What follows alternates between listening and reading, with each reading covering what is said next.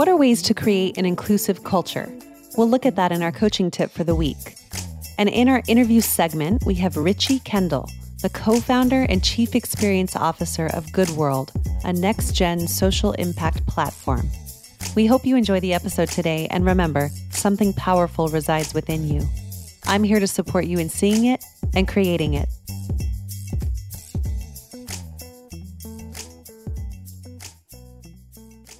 So a lot of the conversations I've been in recently are around creating an inclusive culture. One of the things I talk about with CEOs and executives always starts with, what do I do to create inclusion and belonging now? So traditionally, this conversation has included things like, do I have enough diverse people? Are our numbers good? How are we recruiting diversity? And what I notice about this conversation is it's sort of the one-size-fits-all approach and metrics conversation versus a conversation that is really deep about how do you create the culture. So there's a couple places for you to look if you want to create an inclusive culture now. The first is, it starts with you. Are you doing your internal work yourself? So are you looking at your limiting beliefs, your blind spots, and are you getting feedback consistently on how you're showing up in the workplace? Second thing is listening. What are your people telling you that they need? So support is different for everyone, and instead of taking a one-size-fits-all approach, we need to actually get in a conversation that meets the individual where they are at. So listening to what your people say they need in terms of support and what they need to feel to belong. The third is building trust over time. This is one of my favorite things that Brené Brown talks about, is that trust is built in small moments every day, and it can be taken away in an instant. So by doing your own work and listening, trust that you are starting to build trust over time. And the last thing is tracking. Do you have a system where you're actually tracking if the culture is changing? Not only an assessment, but some sort of operationalized standards of values or metrics that you can look back a year from today and say, we have truly changed this culture.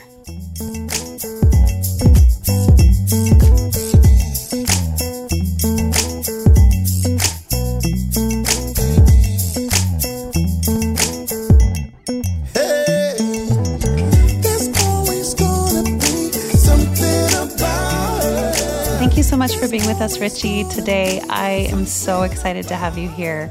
I'd like to share a little bit about how we met, tell this story, and then, we can jump right into hearing more about you. But shout out to David Homan and Orchestrated Connecting, which is where the networking group that you and I met in.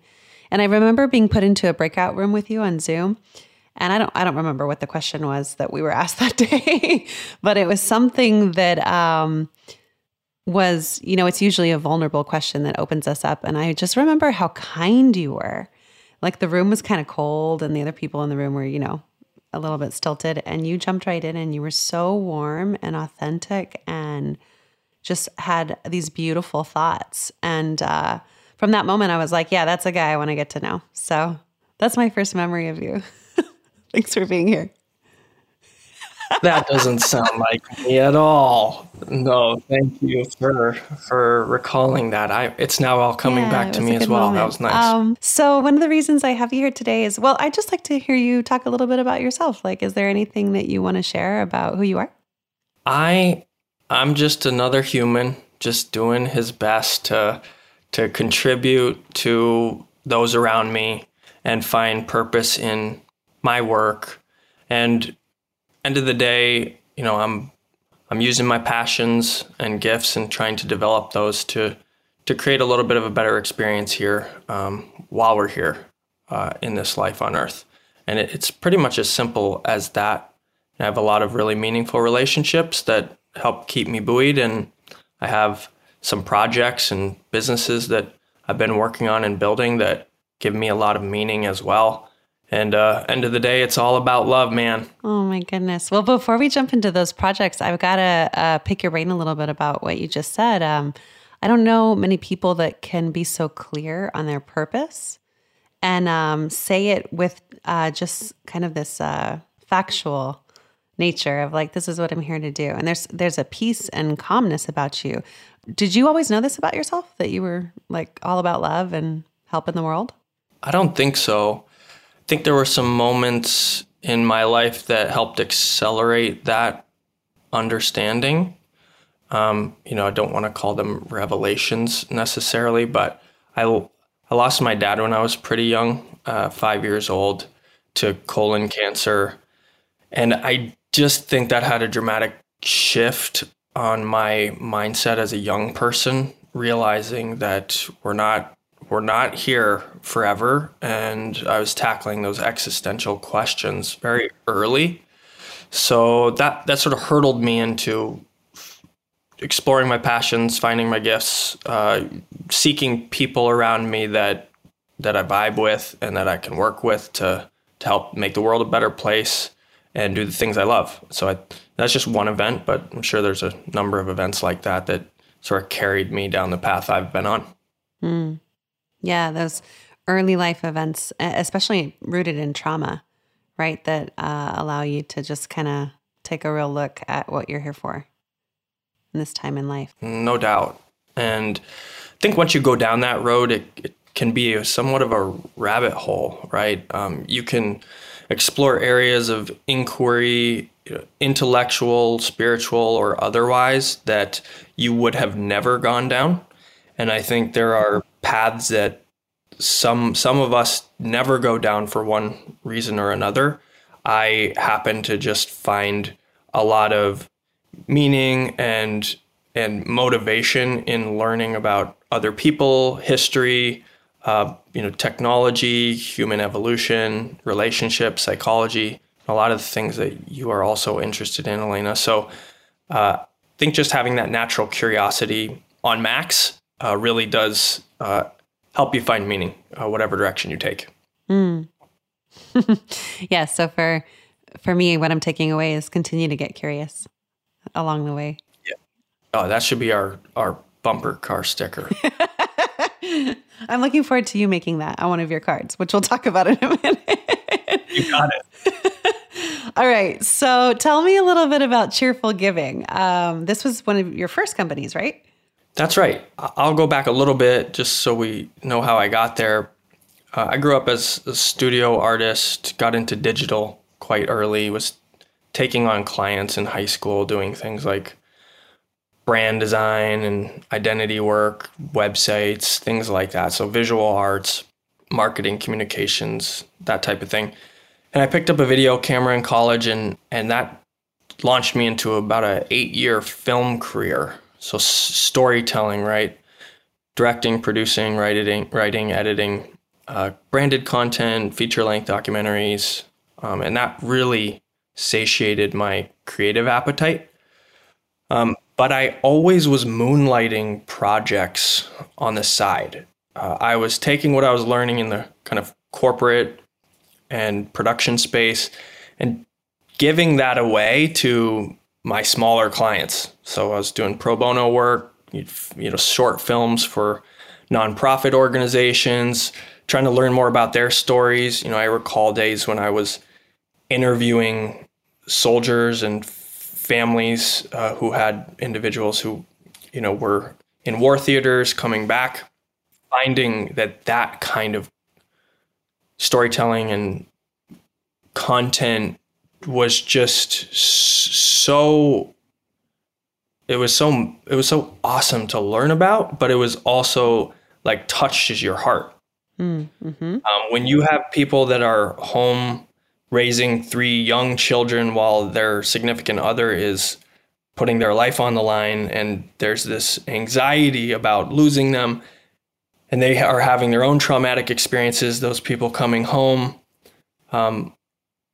it's just so deeply moving, and it speaks to the power of our humanity and our bonds and our connection that we put ourselves in those situations to begin with, let alone navigate them together.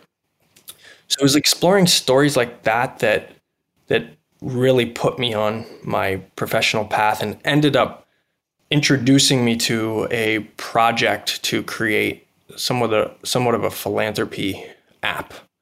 And I started building that that project as a brand, and built technology around it, called it Cheerful Giving at the time.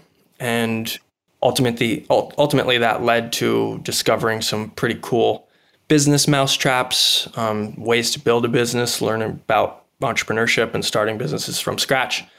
And, a couple of years later, we're acquired by Good World, which is the company I help lead now. And we're on our way. Yeah. Well, and I'm curious what inspired you to create Cheerful Giving? I mean, I heard the story and how you got there, but first of all, the name is amazing, and so is Good World. So both of these names, invoke feelings of positivity when I read them. But what inspired you? Yeah. I wish I could take credit for everything. I do want to just make sure that the teams that were involved, all get their share of credit. Ultimately, Cheerful started as just an app that you could give to your local charity or even church. About 7 years ago, Venmo and some of the peer-to-peer payment platforms were just coming online. And so moving money directly from person to person or entity to entity was somewhat of a novel trend. And this concept of being able to move money directly from bank account to bank account was also totally new. Now we have Zelle and Cash App and Acorn, Stash, Robinhood, all these different ways you can just move money from your bank accounts to somewhere else. Well, at the time, there was sort of a business opportunity in being able to allow individuals to donate directly through their bank account at a super low cost processing. And the initial investor of that project was somewhat of a serial entrepreneur. And he had some relationships at the Federal Reserve, knowing that the ACH bank-to-bank wave was coming. And so he just wanted to make some investments early in building out technology infrastructure. So I was really tasked with putting a face on that and designing a product and experience that could meet a modern consumer where they were. And that was the whole journey, was to sort of create an experience for a modern consumer. Got it. And so how did your gift of storytelling support you in creating that? Excellent question. I think it supported me all the way. Yeah. I mean, at the end of the day, we are just storytelling machines, right? We're walking around telling ourselves stories about ourselves to other people who have their own stories about themselves, and how all those stories add up to some larger meta story. All these narratives are a way for us to organize ourselves to achieve our dreams and goals. And to the extent that we can create cohesion across all of those stories, whether that's over a long historical arc or it's over just a family generational arc, that's what meaning is. I mean, outside of your own personal connection with your God, if you want to call it that, really your meaning is the cogent story you can create for yourself while you're here. That's beautiful.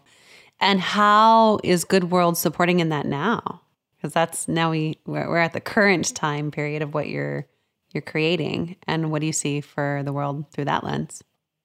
Yeah, it's a big question. I'll try to contain it. We're at a point as a human race where the infrastructural designs we've created are sending us over a series of cliffs. We all know this. We created a inexhaustible appetite for growth on a planet with finite resources. We haven't totally figured out how to create a greater abundance of resources through different regenerative designs, but I kind of liken it to being in a car where you feel like something's chasing you, right? And way back when we were being chased by large prehistoric animals, and So we developed these instincts to get better and better, optimize, optimize, optimize. So once we started organizing ourselves across societies, it was just growth mindset, optimization mindset. How can we do something better, faster, stronger? Mm-hmm. But when you have limited resources, you're going to suck all the air out of the room really quickly. So we're sort of at a point where we're heading towards this cliff because of the designs we've created. And unless we change the vehicle or the design, like sprout wings or something like that, we're going to go over the cliff. So how storytelling comes into that and how the good world value proposition comes in is we have to prioritize a different story now. It can't be about infinite growth. It can't be about infinite technological optimization.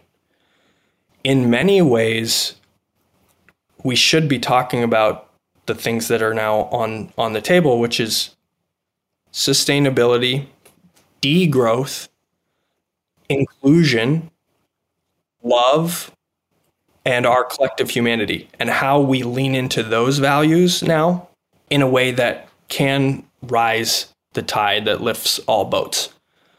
So it's just a matter of changing the story and leaning into that.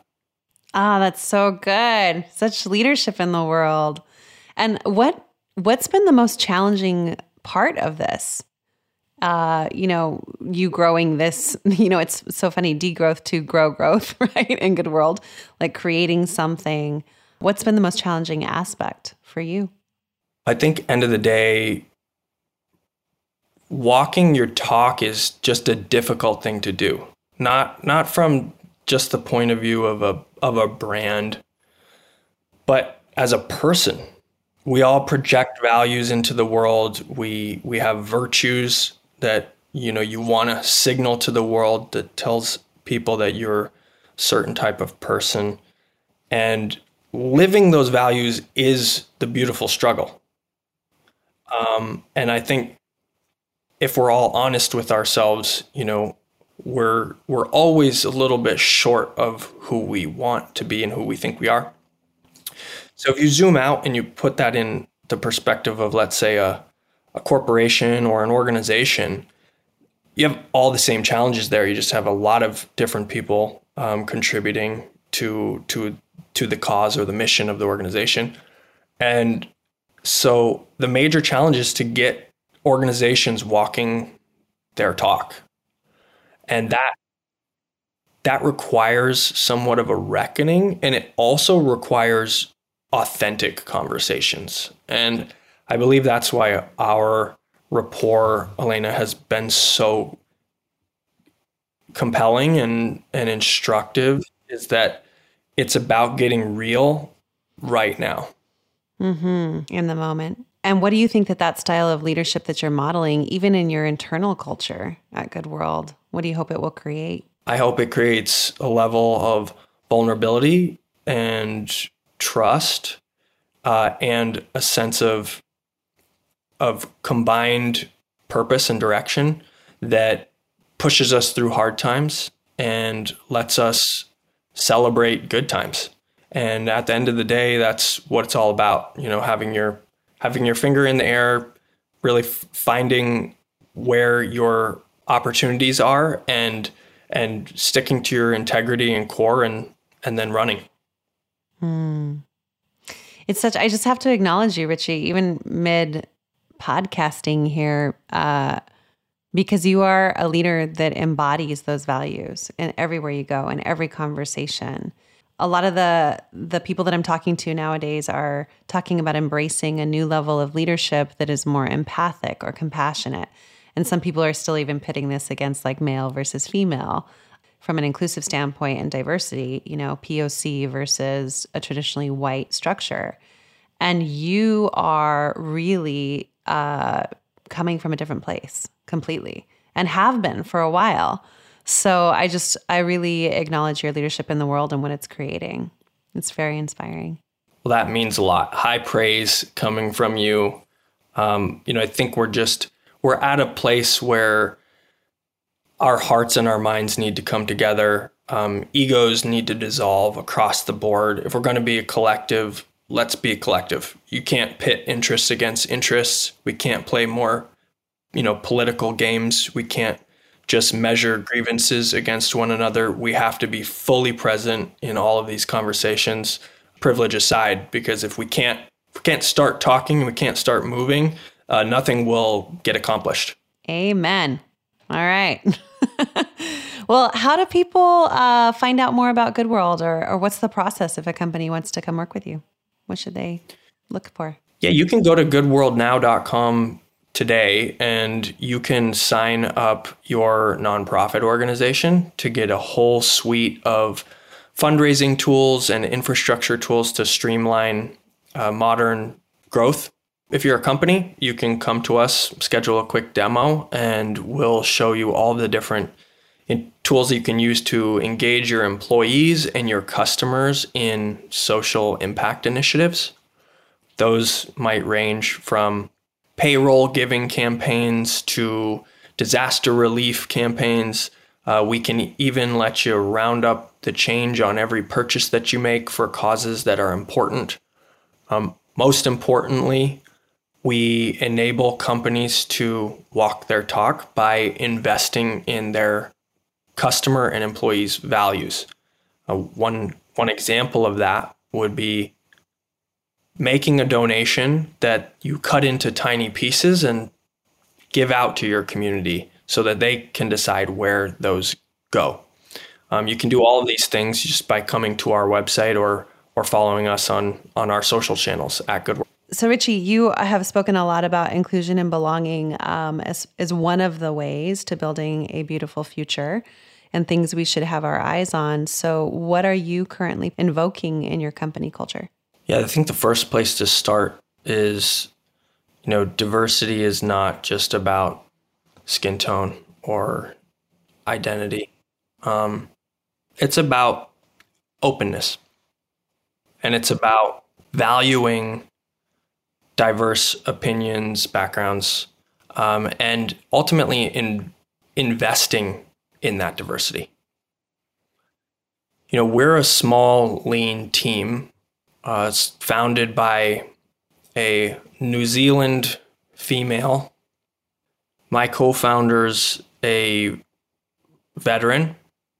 We have good diverse background across our small team in terms of where folks are from. But that's not really how we measure our belonging. It's not really how we measure who we are.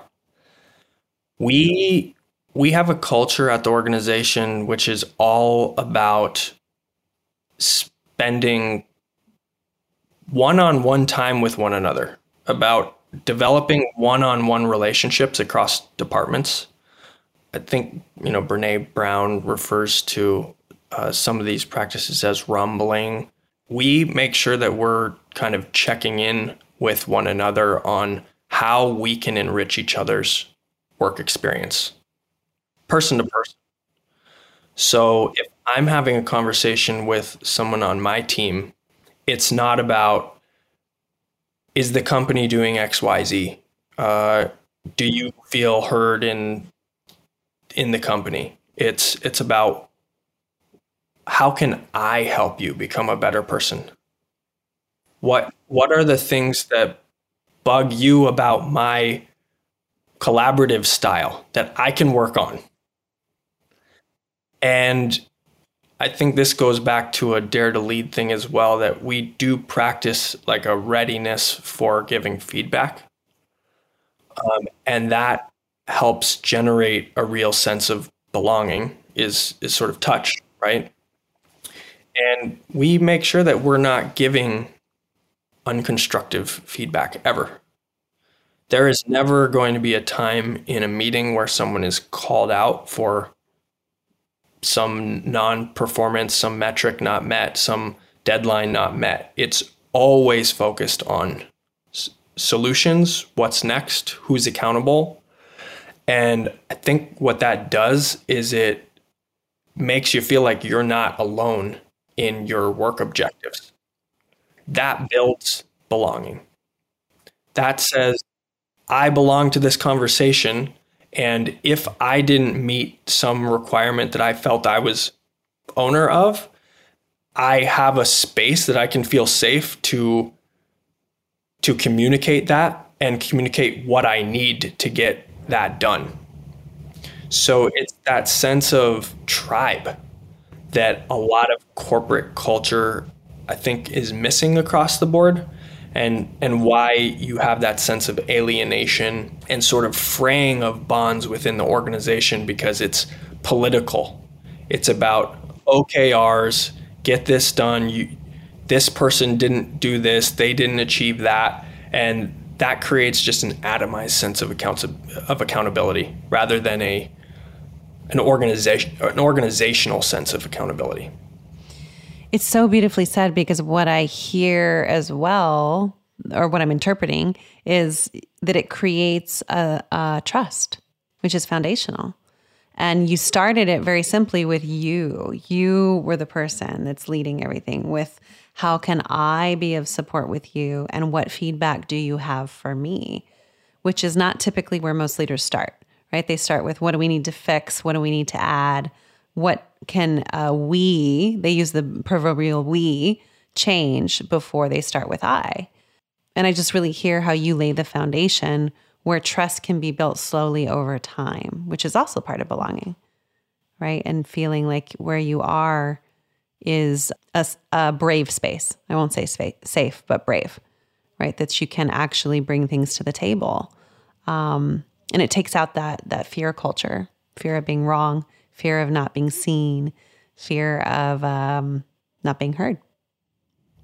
Yeah, that's beautifully reflected. Thank you. Yeah, you're really practicing what you preach. So thanks for sharing that. I think it's important for leaders to hear a different way.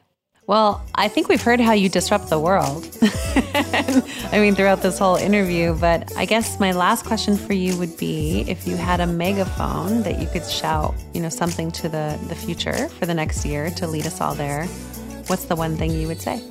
I would say, love thy neighbor as thyself. I'm not even a particularly religious person, but at the end of the day, what you reflect out into the world is a reflection of you to yourself. And to the extent that you can give to others, you'll find that come back to you tenfold. Thank you so much, Richie. This has been incredibly insightful and powerful, and to listen to and just have more insight and other ways to think about how we can serve and to get to see more of you. Thanks for being vulnerable. Thanks for having me, Elena.